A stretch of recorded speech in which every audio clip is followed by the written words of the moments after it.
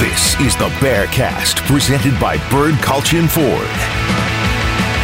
Bird Kultgen Ford has been in Waco since 1936. Ford is the #1 selling truck in Texas 43 years running. The Bearcast is also presented by WellMed Medical Management and USMD Health System Dallas. Here's Craig Smoke and Grayson Grundhafer. What's up, everybody? Welcome into a brand new edition of the Bearcast on SicEm365.com. I'm Craig Smoke, SicEm365 writer, reporter, radio host, also joined by Grayson Grundhafer, director of broadcasting, also team and recruiting reporter for SicEm365. And this is the next to last podcast, thank the Lord, before the season gets underway.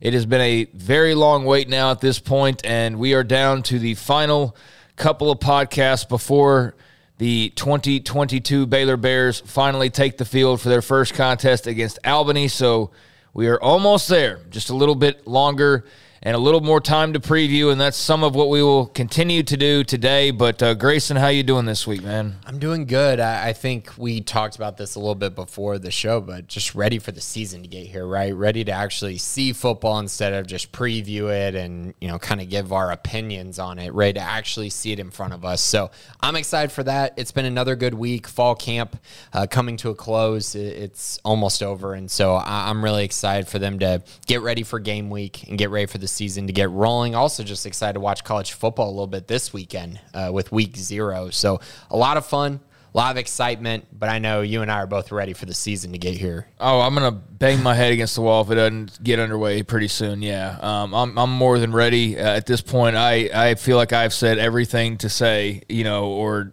looked at every angle in my own time or on TV time or whatever. And, yeah, I'm ready to see some actual games at this point. You know, we've talked all about Quinn Ewers. We've talked all about Lincoln Riley. We've talked all about Dave Aranda. We've talked all about everything under the sun in college football, all this realignment. I mean, and I love it. I mean, don't get me wrong, I love it. But, like, ultimately I do want to see games. You know, I don't want to just talk about who could be the best. I want to, I don't know, see who's the best, you know? And that was what was fun about last year, was seeing Jerry McVay make a play and seeing the Blake Shapen story come to fruition. And now I just, I'm ready to see, you know, if Blake Shapen's really the dude. And I'm ready to see if Baylor can replace people on offense and defense to make another run at a title. The previewing's been fun and all that, but, man, thank the Lord that some actual football is almost here so we can, you know, base it off of something that's, you know, ongoing and you know, not just speculation from, you know, a practice back in April, you know. Yeah. So we're almost there, and the fall camp, as a matter of fact, closing down. That's where we are now at this point in the shutdown mode of the fall camp schedule, where they've now gone behind closed doors and had their last open practices last week, Grayson, and now wrapping up that part of it. Media will not talk to the team again until next week, and Dave Aranda will have his Monday press conference, and then, you know, they'll have whatever media sessions that they have, and then, yeah, an actual game against Albany is right around the corner. So here we are, and kind of counting down the days till we'll get into, I guess next week really will be a full preview mode of what's going on. So this is like the last buffer week that's kind of that in-between stage. So fall camp, anything of interest coming out of that. And, you know, I know we heard from Dave Aranda last weekend, and several players have circulated, rotated through the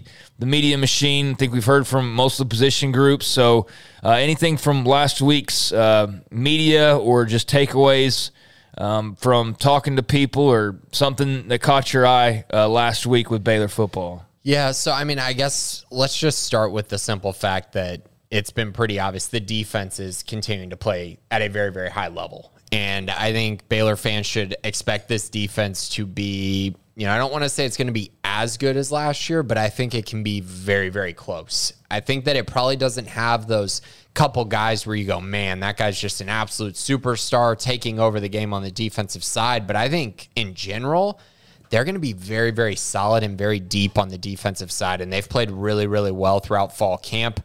And I think based on everything I've heard, the offense, you know, still has a ways to go. And that's to be expected. I mean, this is a defense that is great. Dave Aranda's great. And when the defense knows what plays are coming, that usually makes things a lot easier on them. So I think the offense still has some work to do, but defensively, they're really emerging. The secondary, in particular, Devin Lemire, Devin Neal, making a lot of plays out there. I think you're going to see a lot of diversity in their sets as far as, when Al Walcott's completely healthy, he'll be out there.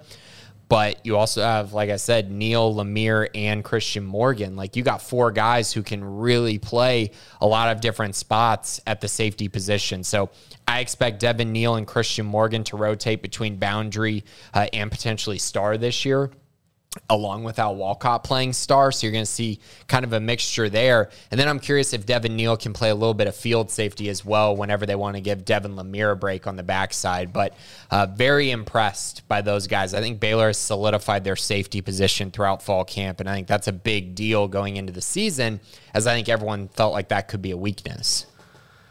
So I guess Christian Morgan, as the veteran, not going to be starting. We kind of know that, but still obviously will be leaned on. And I'm like everything else, man. I'm ready to see it. I'm ready to see these safeties out there. We've heard so much now, and this defensive secondary that we've talked quite a bit about. I mean, basically replacing everybody, and then the one guy that was coming back is not even a starter, in Christian Morgan. So that's obviously very interesting. You would have kind of, I guess, in some cases, penciled that in, or you thinking would generally take you that direction, but I guess that speaks to the competition that they have. Yeah, and the thing with him is he played boundary last year, played star in the spring, so he knows those 2 positions extremely well. And so that's big. Last year, they had Jaron McVay as their kind of next guy up at the safety position. I think Christian Morgan is going to be that this year for this team, and it's just such a luxury to have a guy like that on your depth chart to come in and really fill in where needed.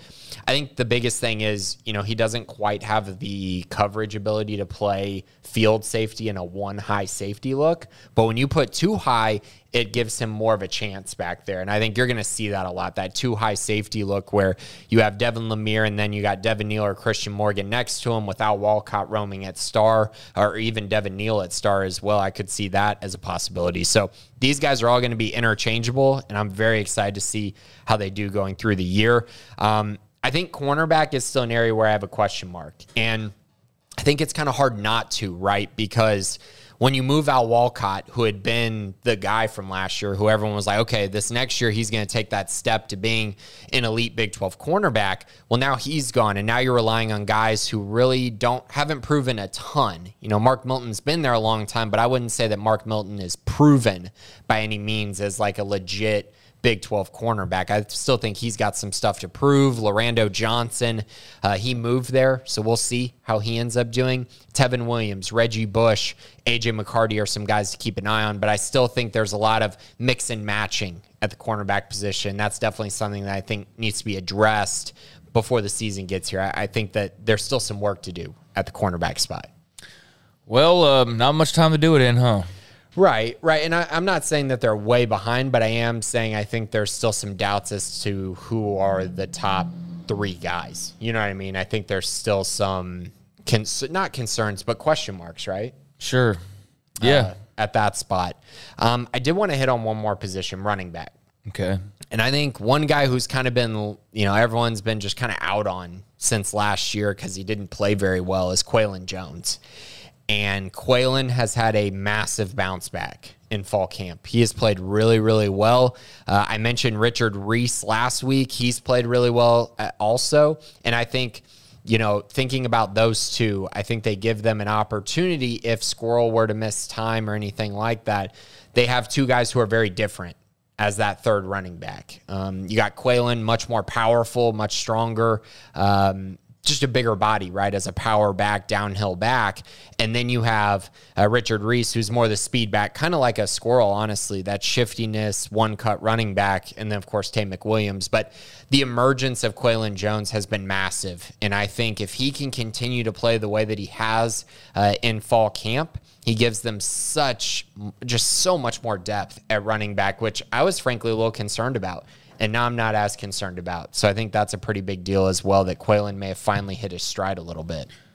Yeah, I mean, we know the Squirrel's been banged up here as of late. I posted that note in the premium section, and then, a few days later, Smokey just straight up asked Aranda about it, and we don't know. Aranda's very, I guess, not secretive or shady or anything, but he does not talk about injuries. Like, he barely says anything. Like, we could watch somebody get their head lopped off and ask him about it after the game and be like, that'd be okay. We don't know yet. We don't know yet. Yeah. We don't know yet. And he'd dance around it. And then I'd realize after he's done talking, like, he didn't say anything, basically. So, to even get what we got out of him on that front was good, just to kind of see where Squirrel is in the eyes of the team. But that's obviously going to be play it by ear. And I doubt we're going to see much of him against Albany. That's not really where his importance is going to be, is playing, Albany in week 1. But, yeah, I mean, they're going to have some other guys. I mean, it can't just be a freshman and Richard Reese that's, carrying the load, or a guy in Josh Fleeks who, at this stage is certainly a great complimentary player but hasn't shown in his time that he's ready to be give him 15 carries a game and let him go. Mm-hmm. So, take those two players out of the equation, and Squirrel to the sidelines, and you need Quaylon Jones or somebody. I mean, and obviously Tay McWilliams is like the number one guy. Yeah. But he's gonna need help, obviously. Abram had Treston, and Tay's gonna need somebody, and I just can't be Squirrel right out of the gates, or you wouldn't expect it to be. And again, not against Albany. Yeah, I mean, Quaylon Jones emerging would be huge news for this team. They need that, and he needs that, quite frankly, for his career at this point, because, he's been around long enough that it's about that time to start kind of seeing, what all the buzz was about. Yeah, absolutely. And I think those were the biggest things. We talked about wide receiver a little bit last week, which is still a little bit of not a mess, but just it's a lot of, this guy might get some run, this guy might get some run. I think the more common thing is Josh Cameron's going to have a role, Monterey Baldwin's going to have a role. I think Seth Jones is starting to get to a point where it looks like he's getting close to solidifying himself with a role. Armani Winfield, he's right in that boat as well. And then you got Javon Gibson, Jalen Ellis trying to fight for playing time as well. So it's still kind of a big mess there, which is fine. You have the Albany game to figure that out, but you don't have much time after that, because you go to Provo, and you got to be able to have some guys that you trust. And thank goodness for Baylor, they have Ben Sims, who has been terrific once again during fall camp, and is probably going to be the most trusted wide receiver on this team as far as a every down chain mover. Some of the other guys hopefully will take the reins as far as deep threats and making big plays, but I think Ben Sims is going to be relied upon a ton, and he's had a very nice camp. Yeah, he's going to be the go-to dude. I don't think there's any doubts about that. So here we are a week prior, or a little over a week, and still have no idea what this wide receiver core is going to look like, and really no idea what the secondary is going to look like. And so therefore, you see why I'm maybe a little bit more on the pessimistic side of things when it comes to just 10 wins and boom, let's go. I mean, at first it was the road challenges that really kept me from going all in on double digits in the regular season. Now, overall, yeah, I still think that's very doable, because we saw them do, a great job of winning games 11 and 12 last year. But to get to 10 wins in the regular season, again, is going to be really difficult with their schedule and with the question marks that they have. And I know they had some last year, but yeah, quite the challenge in front of them. And again, part of why, we've been talking about wide receivers for 17 weeks in a row, and that's why I want to just see him now. Okay, who's the dude? Do they have a guy that's going to step up, or are we a year away from this really young core being able to contribute in a meaningful fashion? And I think we've looked at it from a lot of different angles, and now we just need to see him out there. Is Seth Jones going to be that dude? Is it going to be a Hal Presley? Is it... we know Ben. I think we've seen enough Ben Sims to know we feel all good about that. But and Drake Dabney, but that's two tight ends. Where's the rest of it coming from? But Albany will be a good test run, you would think. Yeah, and they're gonna have to get a lot of guys reps. I see all those receivers getting reps in that game, because you gotta see what you have, right? Yeah. I mean, a lot of times those guys don't flash until games, sadly, because you really need guys to flash more often than that. But if you get to a game and then all of a sudden you look up and you got Javon Gibson going for 100 yards and a touchdown, you might be like, oh, okay, so maybe he's more of a dude than maybe we thought, and maybe he's a starting receiver. So I'm very curious. I think right now, if I were to guess, it'd be Hal Presley, Monterey Baldwin, and Josh Cameron as the three guys. Those seem to be the guys that I've kind of heard about the most consistently, and also just I feel the most confident in early in the season. All right, anything else from fall camp? No, not really. I think those are the main things. Talked about a few of them, and we talked about a few last week as well. So I think that's a good point. We'll wrap it up next week as we, kind of preview the season and what we're expecting, and kind of just wrapping up fall camp a little bit heading into the year. Yeah, it's knocking on the door, that very first game, and I'm ready to fling that door open and let it in. Let Albany come rolling into Waco, see some actual action, be able to break it down and talk about the good, the bad, and the ugly, literally, and then turn around and then it's BYU and it's on after that.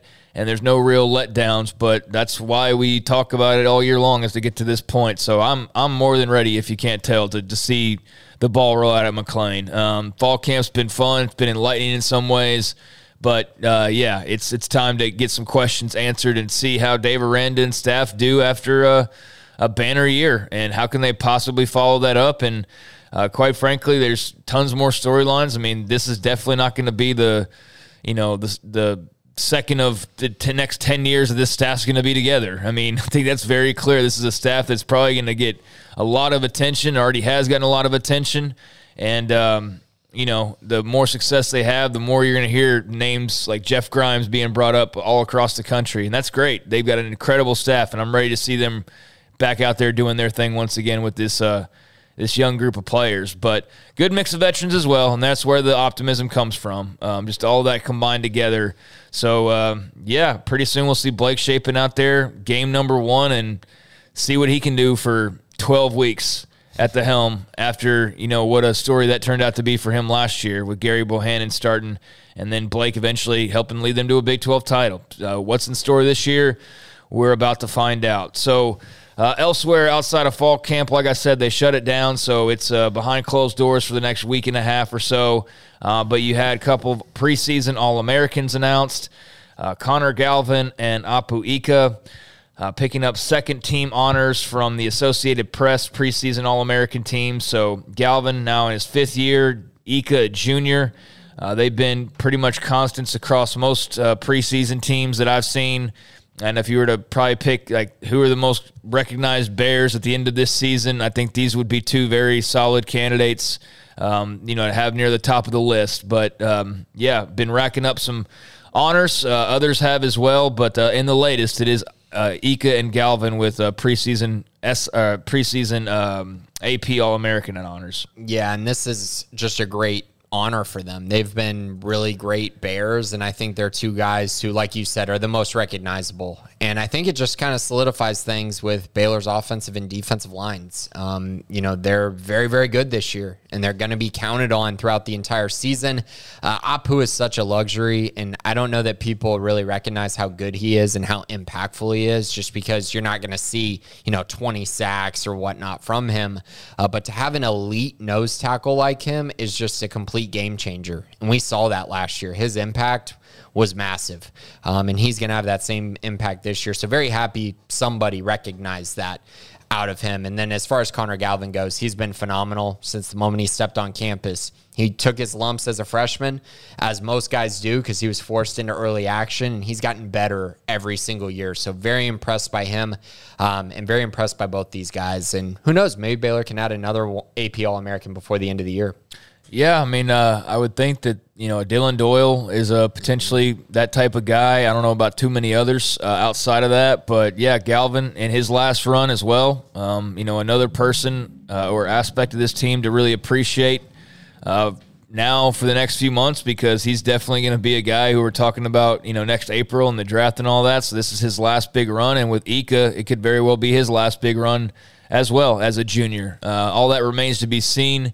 And that's down the line, but just for me, just kind of appreciating every Saturday that we do get. Like, that's one of the things I'll be, hey, this staff is incredible, and I'm going to enjoy them while I can. And then same thing with some of these players, and those are definitely two of those players. It's their last run in green and gold, potentially. Yeah, and I think you mentioned Dwell. I also think Ben Sims could find his name in there as well. He's kind of the other one, just if he gets enough Sims, targets. Doyle, Galvin. I mean, really, those guys are all no-brainers, I think, because they're all seniors or fifth-year seniors. Ika is the one who's a junior, right. So in theory, he could have more time. That all remains to be seen. That's all TBD.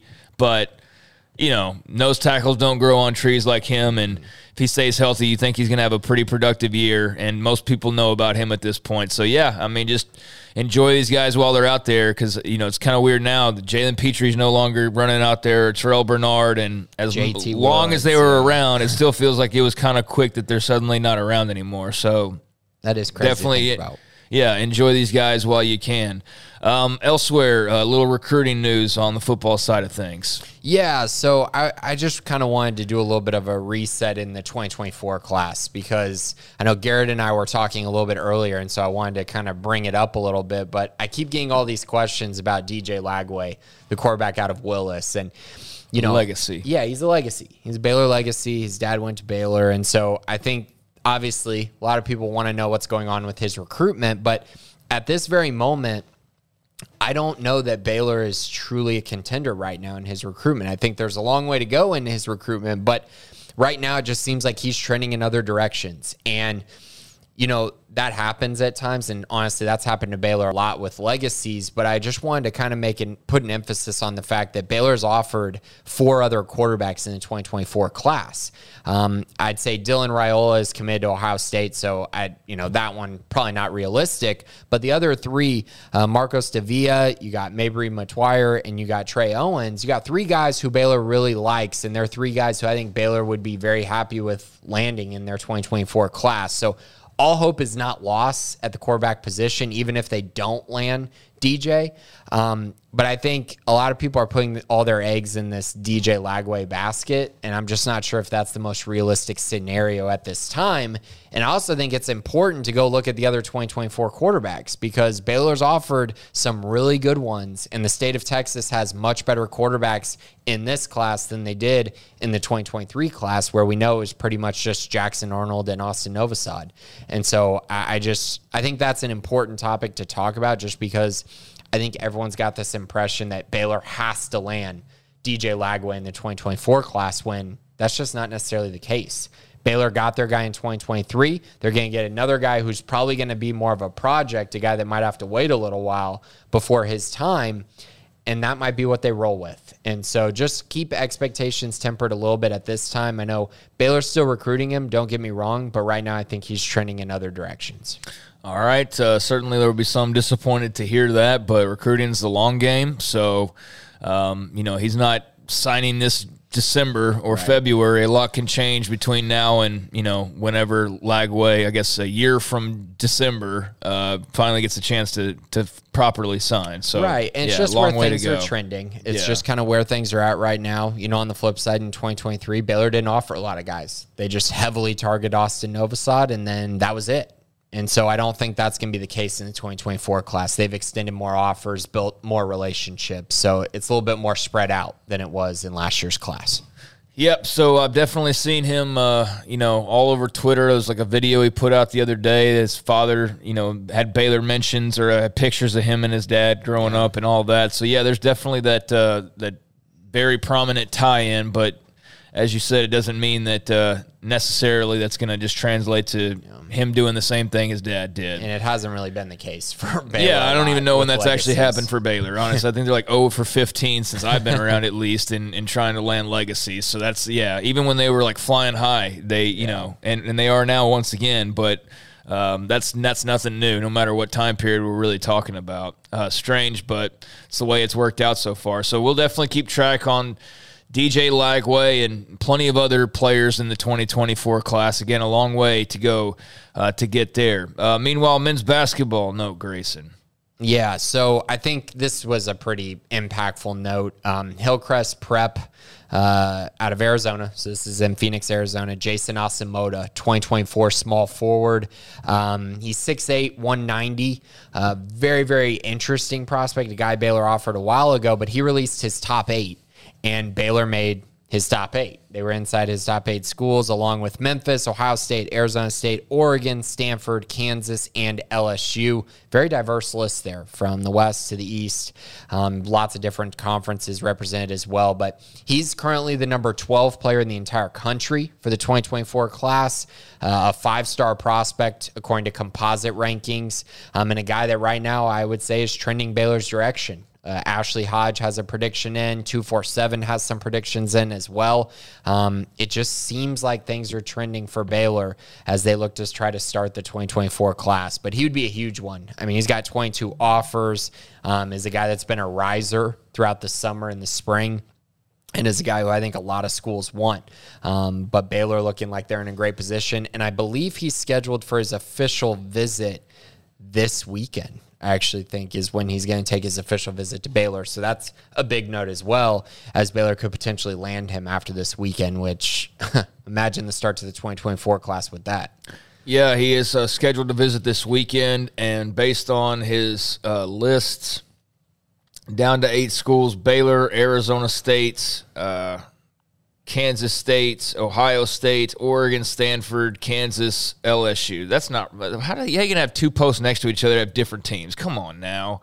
Let's look at his actual graphic. Memphis, Arizona State, Ohio State, Oregon, Stanford, LSU, Kansas, Baylor. Those are the 8 for Jason Asamoah, 5-star in the 2024 class, as you mentioned, from Hillcrest Prep. So, yeah, that would be massive. I see that he's definitely warming on the Baylor side of things as that starts to, get out there amongst the recruiting systems.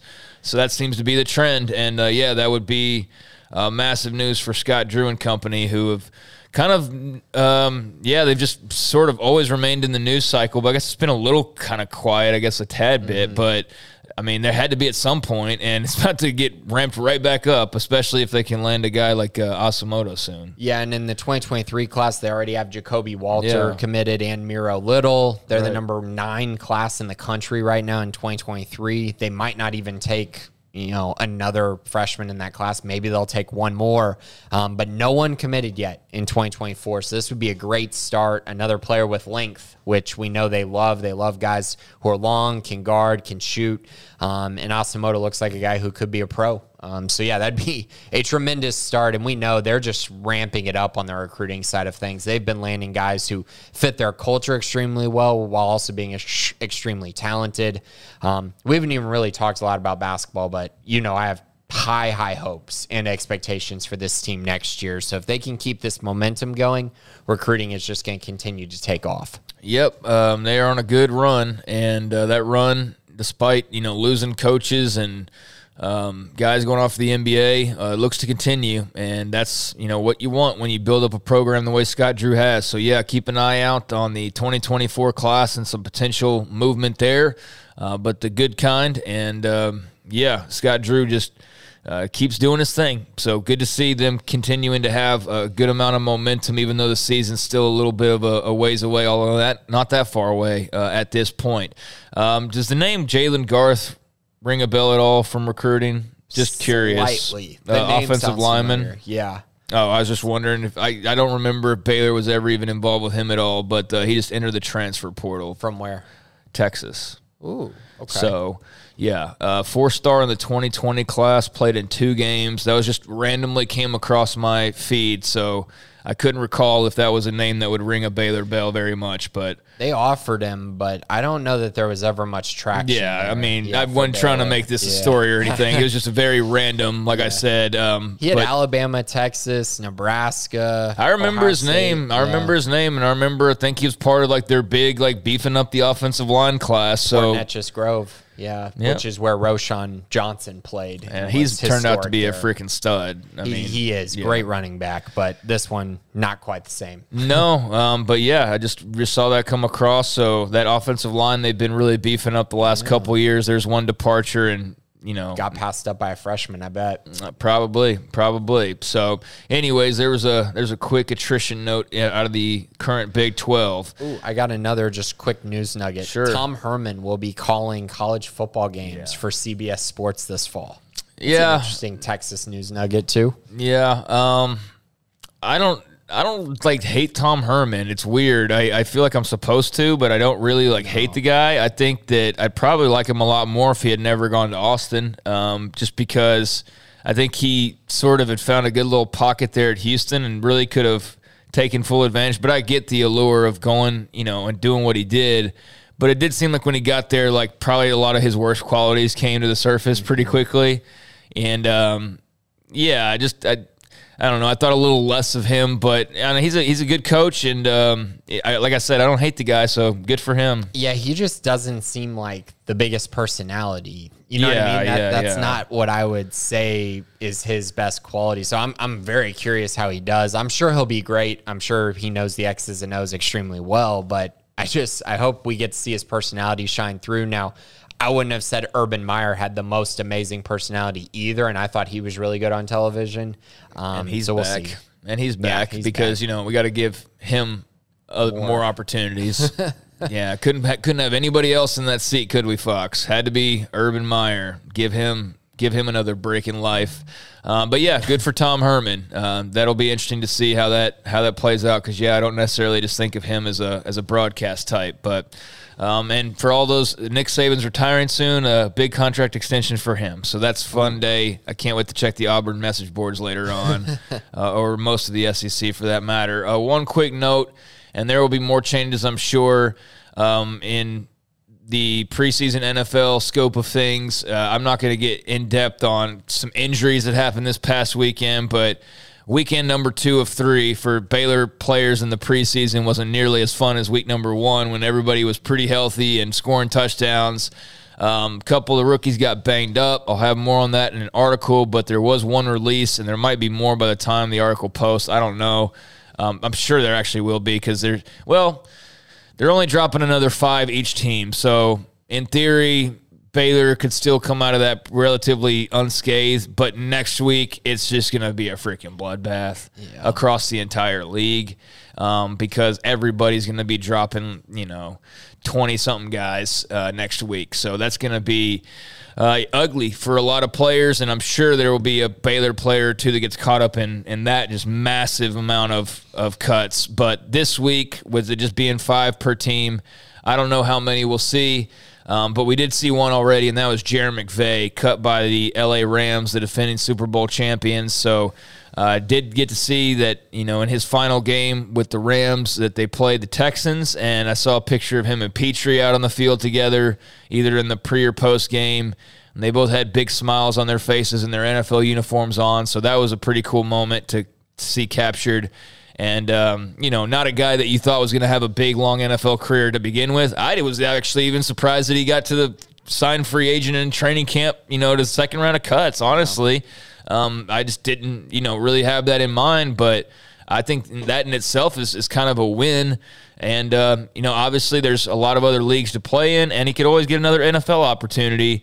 But he's also definitely got the brain to go be successful outside of football as well. So I'm not worried about Jaron McVay as a point. But, yes, unfortunately, he did get cut by the Rams yesterday. So one less player as of today on that Baylor NFL list. Yeah, like you said, not surprising, but good for him that he got to play against Petrie in an NFL game. That's really cool. Kind of on the downside, the Tyquan Thornton injury is a big bummer.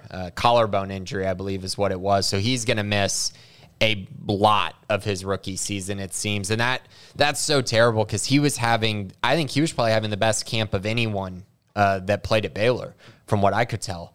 Not including Xavier Howard, but I'm saying in this class, he seemed to be the best and the most sure thing outside of Jalen Petrie to be a starter.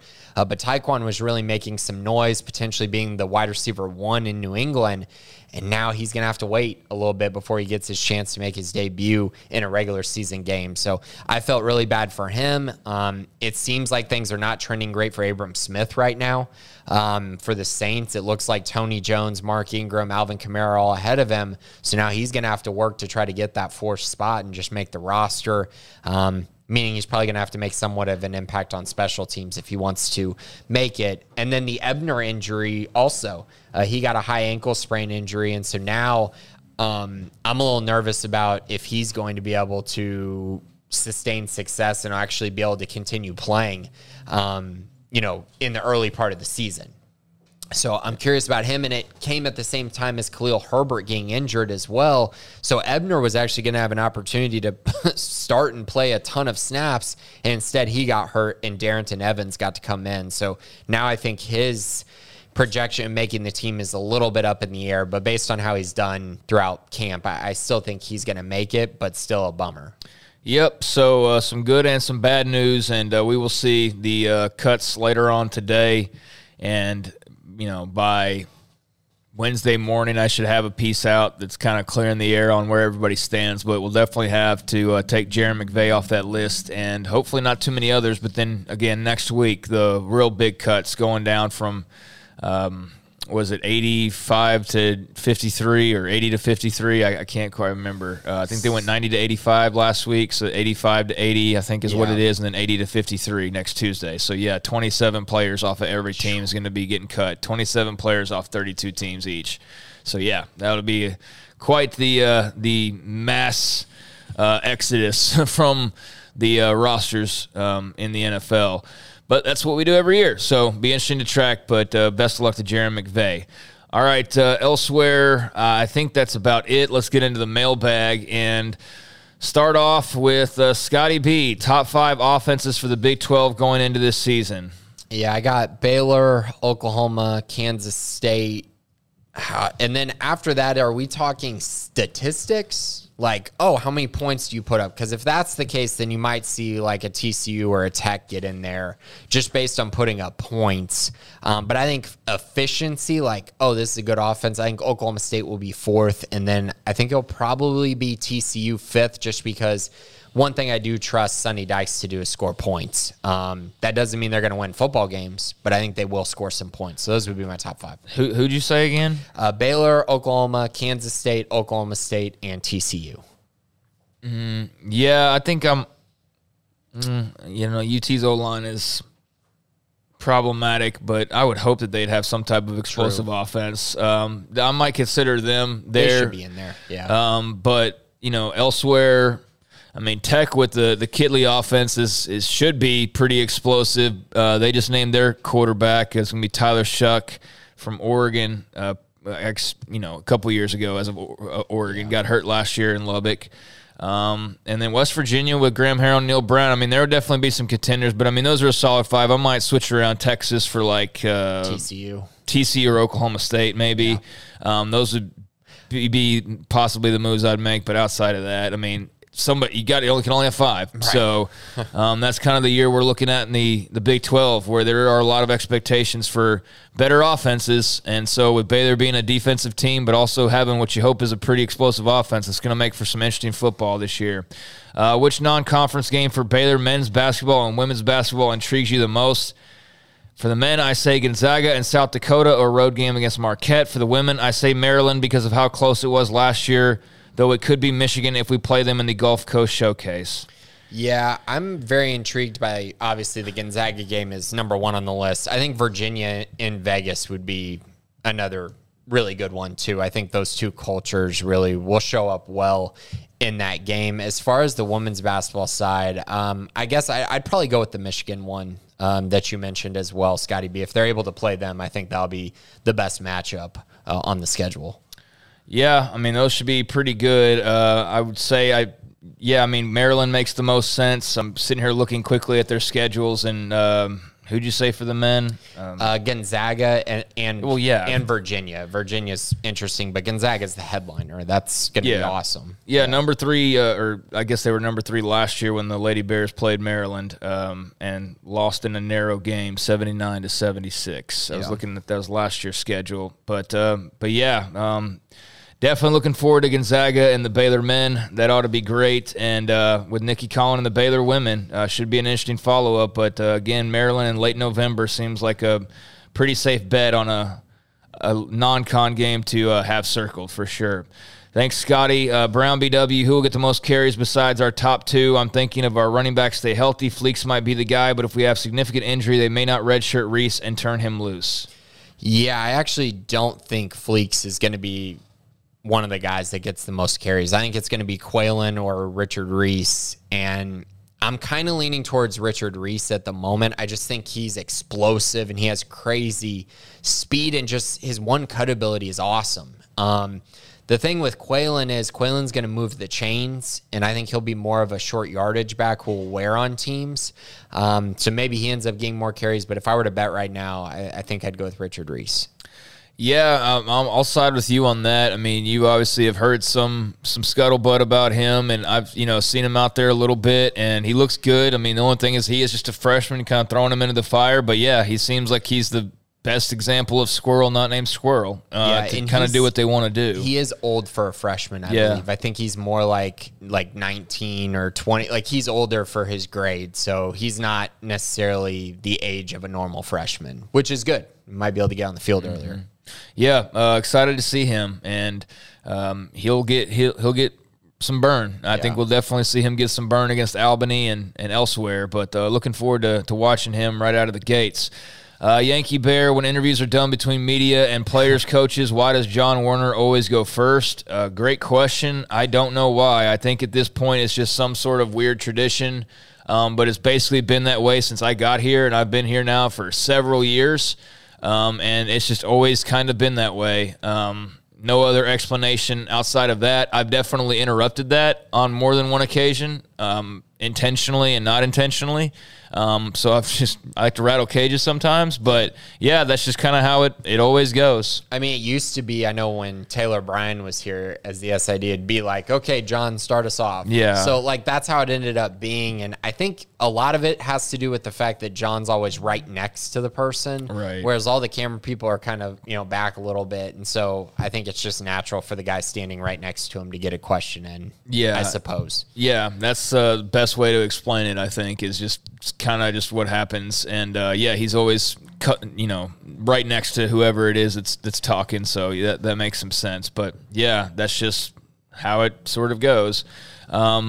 Your daily cup check, start, bench, cut, RG3, Johnny Football, Tim Tebow. Yeah, I'm starting RG3 and I'm benching Johnny Football and I'm cutting Tim Tebow. And I know this is going to rattle a lot of cages. I understand that.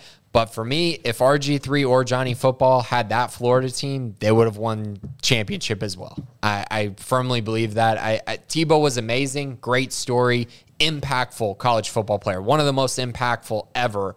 But his team was really loaded. I think the other two quarterbacks had to do more with less. Yeah, I'd start RG3. I'd bench Tebow, and I'd cut Johnny Football.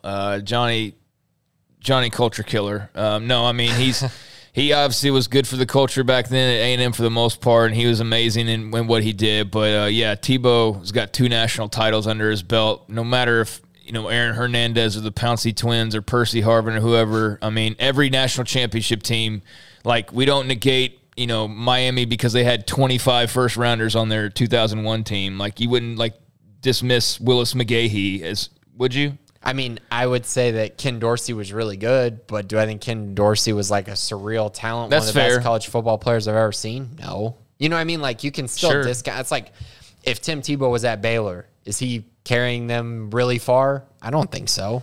If RG3 was on that Florida team, would they have won the championship? I think so. Yeah. You know what I mean? Like, that's just I'm not kinda arguing how I look Tebow at and RG3, though. I'm arguing Tebow and Johnny Football, but I see your point, yeah. Yeah, I mean, even Johnny, his first year, my goodness, that A&M team was good, but no one thought they were going to win anything. And they ended up being, by the end of the year, they were an early season loss away from being in the national championship with that team. I know he had Mike Evans, so that helps, but good God, their defense was terrible.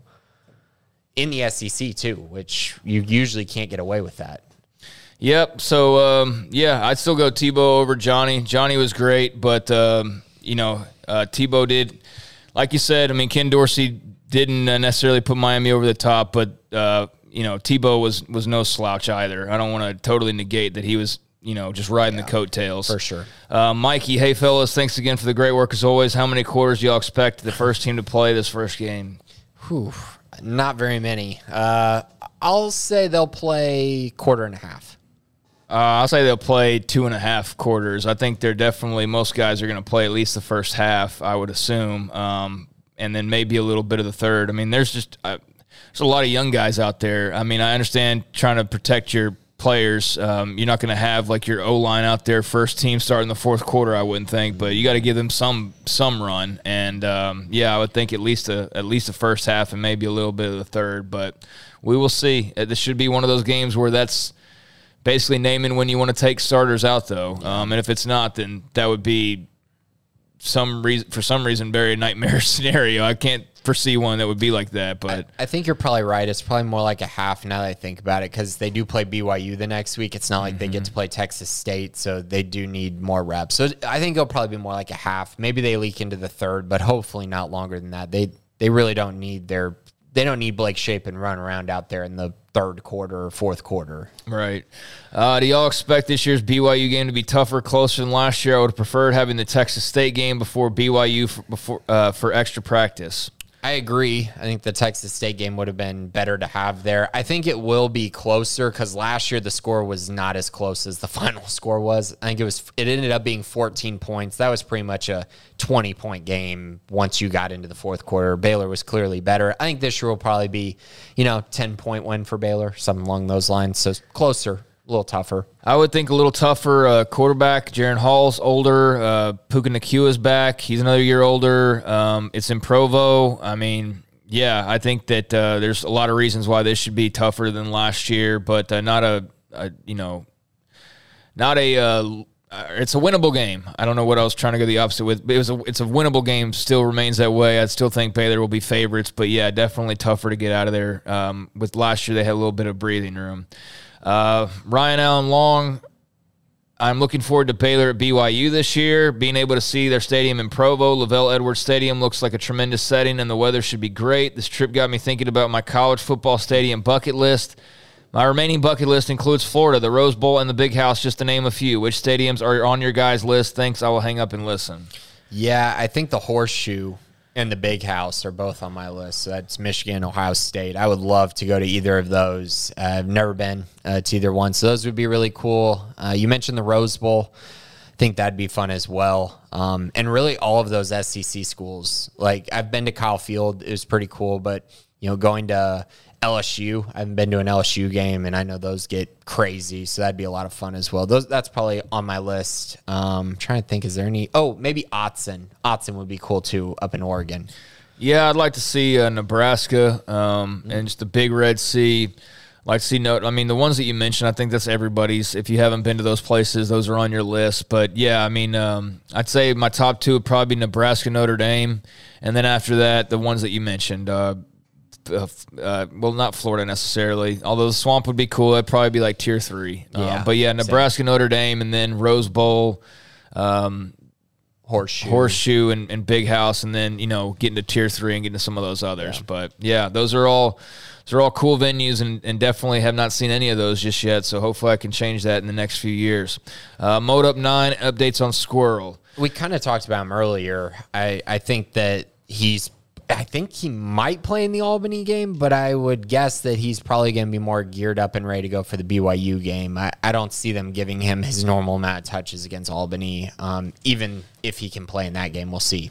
Yeah, nothing to report. Again, Aranda doesn't really say a whole lot about injuries. He said what he said about Squirrel last week and just kind of being precautionary and, taking it easy. And it's frustrating, but yeah, I would be shocked if we see him against Albany. Why? Yeah. Why? Unless you're confident enough in his health. But then again, you can't really pick and choose. He'll be healthy this game against this team. So, it is what it is, and you're just going to have to throw him out there at some point. But just pray. Yeah, basically just fingers crossed and hope that he's okay. But the good news is that they did have an MRI, which is why the scuttlebutt was out there that he was hurt, and then I finally saw him that day in the indoor after not seeing him out there on the field, and I only put that on the private message boards. I didn't run to Twitter and say he's hurt or anything like that, but, clearly, it's of note because he's supposed to be the starting running back this year or, one of the starting running backs, and when you've had the injury history that he's had. I mean, it's notable when he's sitting there off to the side, and granted it was a rain day, but that wasn't because it was a rain day. That's because it could have been dry and, 190 degrees outside, and he still would have been in that indoor doing those drills because he was hurt. So, remains to be seen, but nothing past what Dave Aranda said last weekend. So, fingers crossed. He deserves a full season, man. He really does. I really hope he gets it this year. Coach DeBroker, I have nothing, just ready for the season to start. You and me both, Coach. Same. Just a bear in frog world. Seems like we haven't heard from Jeff Grimes much. Any intel as to what the big chef is cooking in the kitchen? How would you describe his place as a leader on the team in relation to how him and DA work together? Okay, so, intel, I think they're definitely changing up the offense a little bit. It's still a wide zone, don't get me wrong, but I think they're going to attack the vertical parts of the field much more. I think you're going to see Blake Shapen take many more chances. I think they're going to create more time in the pocket for him to take shots deep downfield as well. I think you're going to see a lot of play action, just like you saw last year, a physical running game. But I think the explosivity of the offense specifically is what they're working on heading into this year. As far as the leader on the team, he's a leader with the offense, of course. Him and Eric Mateos specifically, really, I think they have a great relationship, and I think that really helps things, along with Sean Bell. Just that whole staff, really cohesive, and I think he's a leader with it, but I think he allows his coaches to really develop those position groups extremely well, which I think helps. Anytime you have, the head guy handing out these responsibilities, but allowing those guys to really work on their craft is a big deal. And so I think that's what he's done. I wouldn't necessarily say he's like some dictator or whatnot on the offensive side. He's definitely not. He's a very good offensive coordinator in my eyes because of that. Yeah, he's a head coach the next couple of years somewhere. Yep. I don't think there's any doubt about that. And he carries himself like a future head coach and like somebody who's built for that job. And I think there's a lot of respect with him and Aranda. And, Aranda made an incredible move in being able to get him and Eric Mateos, and obviously played big roles in them winning a title last year. So, I think the relationship's great, but Grimes is like a lot of other guys on staff. That's why I keep saying, enjoy it while it lasts, because there's too much star power. There's too many guys who are going to be head coaches in the future, and it's just impossible to keep that all together. But the great news is that Dave Aranda tree is going to explode, in short fashion. Grimes is the real deal, and part of the reason why you haven't heard much is because they don't talk. They don't talk in the preseason. There's no assistant coach interviews, just like last year. So that worked out well for them last year. They're going with that same method. So the next time we hear from Jeff Grimes would probably be like bowl practices or something like that, way far out. But no, he's doing the damn thing and doing it well. Northwestern Bear, this is a comment more than a question. The talent you guys exhibit, ability to recruit impactful guests right now, and your national connections speak to the journey we are all in together. That is Baylor becoming a recognizable brand that fosters excellence and a winning culture. Your team comes across as a bunch of pros. Very impressive. Thank you for helping the school we love with your professionalism. Well, I'm not sure what that's in relation to. I guess Sikkim 365 radio and this podcast and everything, and if that's correct, I believe that it is, then thank you very much, Northwestern Bear. Really appreciate those kind words. Flomo Mike, in the football recruiting world, which schools besides Baylor do you have the most respect for and least respect for based on their tactics? I don't know. I'll excuse myself here because I really don't know enough about, at this stage, what everybody's doing behind the scenes and all of that, and I don't even know how much you could really shed light on that. That's true. I guess if it's all speculation, I guess we shouldn't say, but I don't. I really don't know. Yeah. So, if you're basing it on something, then go right ahead. I just don't have a ton of respect for, that little situation that happened in the SEC between Jimbo and Nick Saban where, you got two guys who are acting completely innocent in all that they've ever done. And if you want to stand by that, that's cool. That's fine. But I don't believe that for 1 second, that none of them have ever done anything wrong and that Jimbo knows nothing about NIL and that, then Jimbo talking about Nick Saban as well. I don't have a lot of respect for that beef because, one's trying to kind of out the other while the other one's trying to say, I'm an angel. And I don't respect that from programs. Now, as far as most respect, I think I can kind of maybe get more specific on that. I respect Clemson a lot. I think that's a very respectable program, kind of their journey and how they've built a program and established something that has turned them into basically a blue blood in the sport. Really impressed by what they've done. They've always been very high on my respect list. I really respect Utah as well. They've kind of finally reached this point under Kyle Whittingham where they've always won, but now they're winning even bigger and have an opportunity to win at a much higher level. So those are two teams that I kind of point out that I kind of look at and go, kind of similar culture to Baylor a little bit, and what they're building kind of reminds me a little bit of Baylor as well, and I respect that. You clearly haven't met Utah fans on Twitter, however, because they are the absolute. They're the worst. Oh, they're not great. They're really not, and they embrace that. So yeah, that's. I mean, to the point where there are some people that very tongue in cheek will say like, "Yeah, I wouldn't want them in the Big 12 just based simply off their fan base." Gotcha. What did you do? Say they're going 11-1? I haven't said anything. I've just observed how some others have had interactions with them, and obviously. It's not like the entire group, but they've got enough people that are rowdy enough, I guess, that there's a reputation that's grown about Utah fans. But you're right about Whittingham and the program. It's not a knock on them at all. Yeah, they're going to change their tune when Oregon leaves to the Big Ten. Oh, no, they're very confident that they have nothing to worry about, Grayson. I'm telling you right now, go check out Utah fans. Wow. It's a whole experience. And Nibel, I don't know if I'm saying your name right, so apologies. Big 12 win totals, favorite over bet and favorite under bet, not Baylor. Man, I'm such not a gambler, but for reference, and he lists out the various over-unders for the Big 12 schools here. Yeah, so Baylor is a great bet. We've talked about them a lot, 7.5 wins. I know you said not Baylor, but they are a great bet, just confirming that. My favorite under bet is Texas. I don't think they're winning 8.5 games. I think they're more like an 8-4, 7-5 team this year, so they're probably my favorite under. My favorite over bet, I think it's Kansas State. I think it's 6.5. That just seems far too low. I think they're at worst a 7-5 team, probably going to finish 8-4. So I love that bet. Yeah. Yeah, I mean, Texas at 8.5, that just seems really... It's second best odds in the conference. Yeah. That's great. If Nayor was healthy, I could at least shoot on it a little bit more. But and they play Bama. So they're one of the only teams that has a for sure loss. I'm not loss. buying Texas at 8.5 wins, so I'll go under on that. And then over bets, kind of staring at West Virginia for some reason. Do it. It's for me. It's either K-State or West Virginia is my favorite over. Yeah, what the hell? I'll go West Virginia. Yeah, I mean, I think they should at bare minimum be a bowl team. They made a bowl game last year, and I know they lost some players, but you brought in JT Daniels, and there's all this hype now. I mean, you should dang sure get to a bowl game. So yeah, I'll go West Virginia on the over, or on the under bet, I guess. Over bet, yeah. There you go. I'll go West Virginia there. Doc Crow, if you could schedule any team for home and away in any sport, who would it be? Texas A&M. In what? Football? Football for sure. I just think that would be a lot of fun. I love, it's not necessarily the biggest known rivalry, but it is a little bit of a rivalry, and I would love to play A&M again. I think, like I said, it'd be a lot of fun. Yeah, and there's a lot of choices here. I don't know. I think Notre Dame rolling into Waco would be kind of cool, but like I also had Ohio State flash through my head. So I mean, any number of teams I think would be cool. I don't really have a man, I would kill to see that. A&M, I know that makes a lot of sense for a lot of people. And I think it probably might be like the fan poll top vote getter.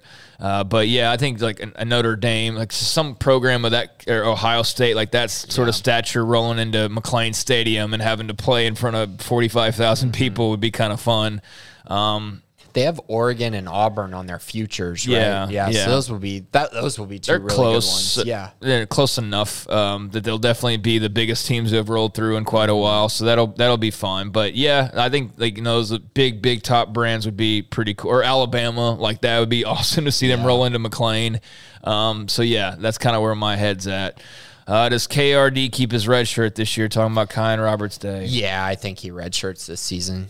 Based on what I've seen, yeah, he looks like he's just. I don't know that he's found his home just yet. Yeah. I don't know that he's like found that spot for him where he's going to be to the end of his career just yet. He's a work in progress, but yeah, I think he redshirts. Is Apu gone after this year? I think so. Probably just because of where he plays, and he seems like a guy who's not like bound for 5 years in college or want to stick around. If he's got the opportunity to go, I think he'll go. And again, that position is very unique. So what does he have to gain? Like, everyone knows what he is. You know what I mean? Like, he's a nose tackle. He's not getting any taller. No, he's not getting taller. Even if he gets more sacks, he still is, filled into this position. So I don't know that he helps his draft stock by coming back. Yeah, I think everybody knows who he is at this point. I mean, if you talk to like opposing coaches, they all like refer to him by name, or a lot of them like that nose at Baylor. Mm-hmm. So he's made his mark, and if he plays, like he did last year and a bit better, you would expect. And I don't see what's going to really hold him to Waco, quite frankly. Better chance of getting like Gabe Hall back, even though I think Gabe could blow up this year. But if Gabe only has like 6 sacks this season, there's a great chance he comes back, whereas with Apu, I don't think it's stat reliant. Yep. Agreed. Baylor Bear 2022, anyone not healthy heading into week 1? Khalil Keith probably won't, or not probably, he's almost definitely not going to play week 1. Squirrel, we don't know if he'll play. Al, I think Al's going to play. I know he's been dealing with that injury. Yeah, that was another one that I popped on the message board was Al Walcott's big old cast that he was wearing. So I don't know if he's going to play. I would think that he would, but I don't know that they need him in game 1. So yeah, I don't know what, it was he had a basketball cast on his hand. It's just like a big, like a basketball on the end of his fist, the way that it was wrapped up. Now that was like a week ago, so maybe it's, lesser tape at this point, but it was just a big old ball of tape on the end of his hand, so you couldn't even like grip even a little bit. Like when Kalen Barnes had his cast and he could at least kind of move his finger, like this was just a ball of tape. So I don't know how effective that would really leave a cornerback if you can't grab a guy's jersey or do anything, really that you would typically do. He's playing star now, so maybe that's true. Maybe Yeah, not a lot of coverage, I guess, but I was kind of wondering about the give and take of that, like how that would work if you only got really one hand to work with. Yeah. We'll see. But he'd be somebody that potentially you could see. But Squirrel's definitely I would think probably a no-go for game 1. I don't know why you'd throw him out there versus Albany unless you just feel super confident about his knee, and then Khalil Keys, So outside of that, I don't know that we'll really hear anything from Dave Aranda, until we get to the game and then kind of can cross-check the rosters. Excalibur, you may already be doing about the requests. Podcast link, Grayson already took care of that.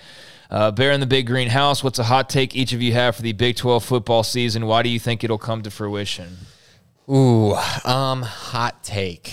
I think the winner of the Big 12 is going to make the college football playoff. That's a hot take, I think, right? Yeah, I think that's a pretty hot take. Why do I think it'll come to fruition? And why is it Oklahoma? Yeah, well, I was telling Garrett this. I think last year we saw the first year where a group of 5 team made the college football playoff, and this is going to be the first year where a 2-loss team makes the college football playoff. Okay. That's why. All right. Anybody in particular that you've circled? Yeah, I think Baylor and Oklahoma are going to play in the Big 12 championship game. Okay. I think both are going to be 10-2 going into that game.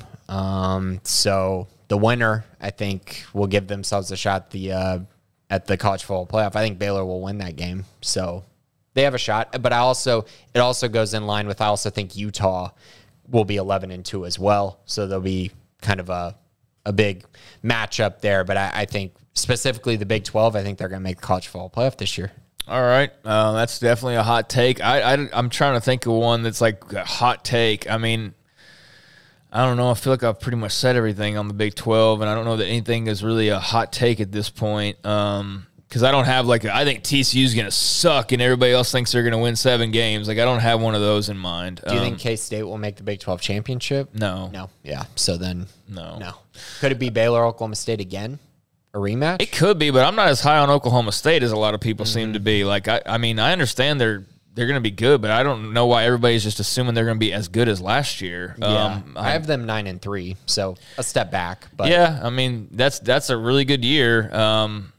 That's a step back, like you said, but that's not that bad. But but that's not a hot take if they're 9-3. Yeah, no. That's not like a massive step backwards. I don't really. I'll say I don't think Steve Sarkisian's on the hot seat at all, but I don't think that's really a hot take. Do you think anyone will win Heisman or anything? No. Nope. Yeah. I really don't know. Not in the Big 12. No. I mean, Bijan would probably be your best candidate for that, but I'm not really banking on that because I just don't think he's going to shine enough for him to go win a Heisman and for that team overall. So, yeah, I'll have to get back to you on that. I don't really have a scorching take at this point that's like all that controversial. Excalibur said thanks to Grayson and Alpha Needle. Has Kyron Drones solidified the QB2 spot? I think so. I think at this point he is the quarterback 2 going into the year, which is great for him. That's a great sign of positive improvement, which we've seen during the fall. I've been impressed with Kyron. He's really taken that QB2 spot very seriously and rolled with it since Gary left. And I think he's showing the signs that everyone saw, the talent that he had coming out of high school. So he's getting there. Yeah, definitely. So it's been good to see, him just kind of grow more comfortable. And obviously there's a lot of questions anytime you're talking about quarterback and having to be patient and not winning a starting job and things like that. So I'm sure there'll be more scuttlebutt about Kyron Drones and kind of where he fits in and all that. But yeah, I would expect him to be the first man up if something were to go awry with Shapen. And I think they'd have some confidence in Drones to be able to, play well. So, I think he's done so, like Grayson said, Alpha Needle, to your point or to your question. And I'm trying to think if I could fit in a hot take, and I'm not coming up with anything. I don't think anything is like all that hot takey. Like, I don't think Sark's on a hot seat. I think he's the coach no matter what happens this year, barring like a scandal erupting. How bad do you think they'll be? Like that. I don't think they'll be bad. Okay, so yeah, I think they'll be good. I don't think they're going to be like winning a national title under Ewers in year one, like some people are acting. Like 8-4. Yeah, I think they'll be somewhere in that range. No. What about no CFP? I don't think that's a hot take because that's kind of the Big 12's history outside of OU. Right. I mean, the hot take is saying they will have somebody besides OU being it because that's never happened before. So, yeah, I don't know what would be hot takey. I don't know. So sorry, I don't have anything, but I'll try to give it some more thought. But yeah, I'm just not a hot take general to begin with, really. So it's not really my forte, but I'm sure there's something I'm not thinking of. Anything before we go here, Grayson? Yeah, we got one more question. I think it came in late from Darth Mellon. And Darth Mellon asks, which is more likely? West Virginia goes 8-4 or Texas goes 5-7? West Virginia goes 8-4, I think. I think so too. Texas going 5-7. I just don't see that happening. They have some pretty winnable games on their schedule. Yeah, I think they've got winnable games on their schedule, and I just think that not making a bowl game in year number 2 would be. That would put Sark on the hot seat. It wouldn't get him fired. It would put him on the hot seat. And I could see that, but yeah, I think I'd lean more towards West Virginia. I think West Virginia might be sneaky pretty good with JT Daniels. Yeah, their only downside that's tough to get them to 8 is the fact that they got to play Pitt and at Virginia Tech in the non-conference. Like, just a dreadful non-conference slate compared to some others. So that's the only thing going against them, but 5-7 for Texas. Now, if you told me that was your hot take, that'd be a scorching take. That would be insane. I don't think they'll be that bad. It'd be great to see it, but their Vegas total's 8.5, so that would be nearly 4 games worse than they're expected to be. That'd be pretty shocking. So yeah, I wish I could say that with confidence, but I don't believe that'll happen. I think they'll be at least a bowl team. And then West Virginia, you're right. That was my little my over under, but I was picking between what them and who was it? TCU, I think. Yeah. And TCU, I don't know if they're all set up to just go straight into the bowl season, but I think they'll be an interesting team with Sonny Dykes. They should be super competitive. Yeah, I have them going under their win total. Okay. Isn't it at 6.5? Yeah, I think. Yeah, that's the one I was looking back on, and that might be a better call than West Virginia going over, actually. But yeah, it could be. I had posted my bets the other day, and that was definitely one that I'm eyeing. That's a lot of wins for a team that's doing a complete culture shift from defense to offense, and simple fact of the matter, Sonny Dykes, outside of winning at SMU, a non-Power 5 school, he really has not got it done at the Power 5 level consistently. Well, and they're also very busy having Twitter beef with SMU, and based Tech. on what I've seen, and Tech. So they're a little preoccupied with the season around the corner. I hope that doesn't distract them too much, but their social media teams have been very busy fighting off bullies. So Yeah, that's one I look back on now a few minutes later, and I could definitely go under on TCU 6.5, or I could see that at least. But I'll stick with West Virginia winning more than 5.5, even though that non-con's a little bit daunting. But again, I'm not a Vegas guy, so take that for what it's worth. But I think it'll be close, so we'll see. All right, anything before we go here, Grayson? No, it's an exciting time, and we're about to really ramp up our coverage starting next week as we get ready to preview Albany. So be sure to check out the premium side. We're going to have all kinds of articles. I mean, Jack and I are having trouble fitting everyone in the schedule. We have just so much content that we're going to put out next week. And then, of course, 365 Sports Radio, y'all are going to have, I'm sure, tons of guests as the season gets rolling. So really excited about that as well. Monday through Friday, 3 to 6 on YouTube. Yep, and we do appreciate all those who check out all the various offerings across the website. Look very much forward to talking about some games here beginning next week. And then after being able to actually look back on actual performances and who did what and all of that very soon. That's going to be very, very soon. So that's good. And until next time, I do appreciate everybody behind the scenes here making all the magic happen, and appreciate partners, of course, Brian and Ashley and Colt, everything that they've done to give us the opportunity and the platform as well. So good team effort and a lot of good things in store, as Grayson alluded to. So stay tuned and keep checking back. We'll be back with you next week for another edition of the Bearcast on SicEm365.com.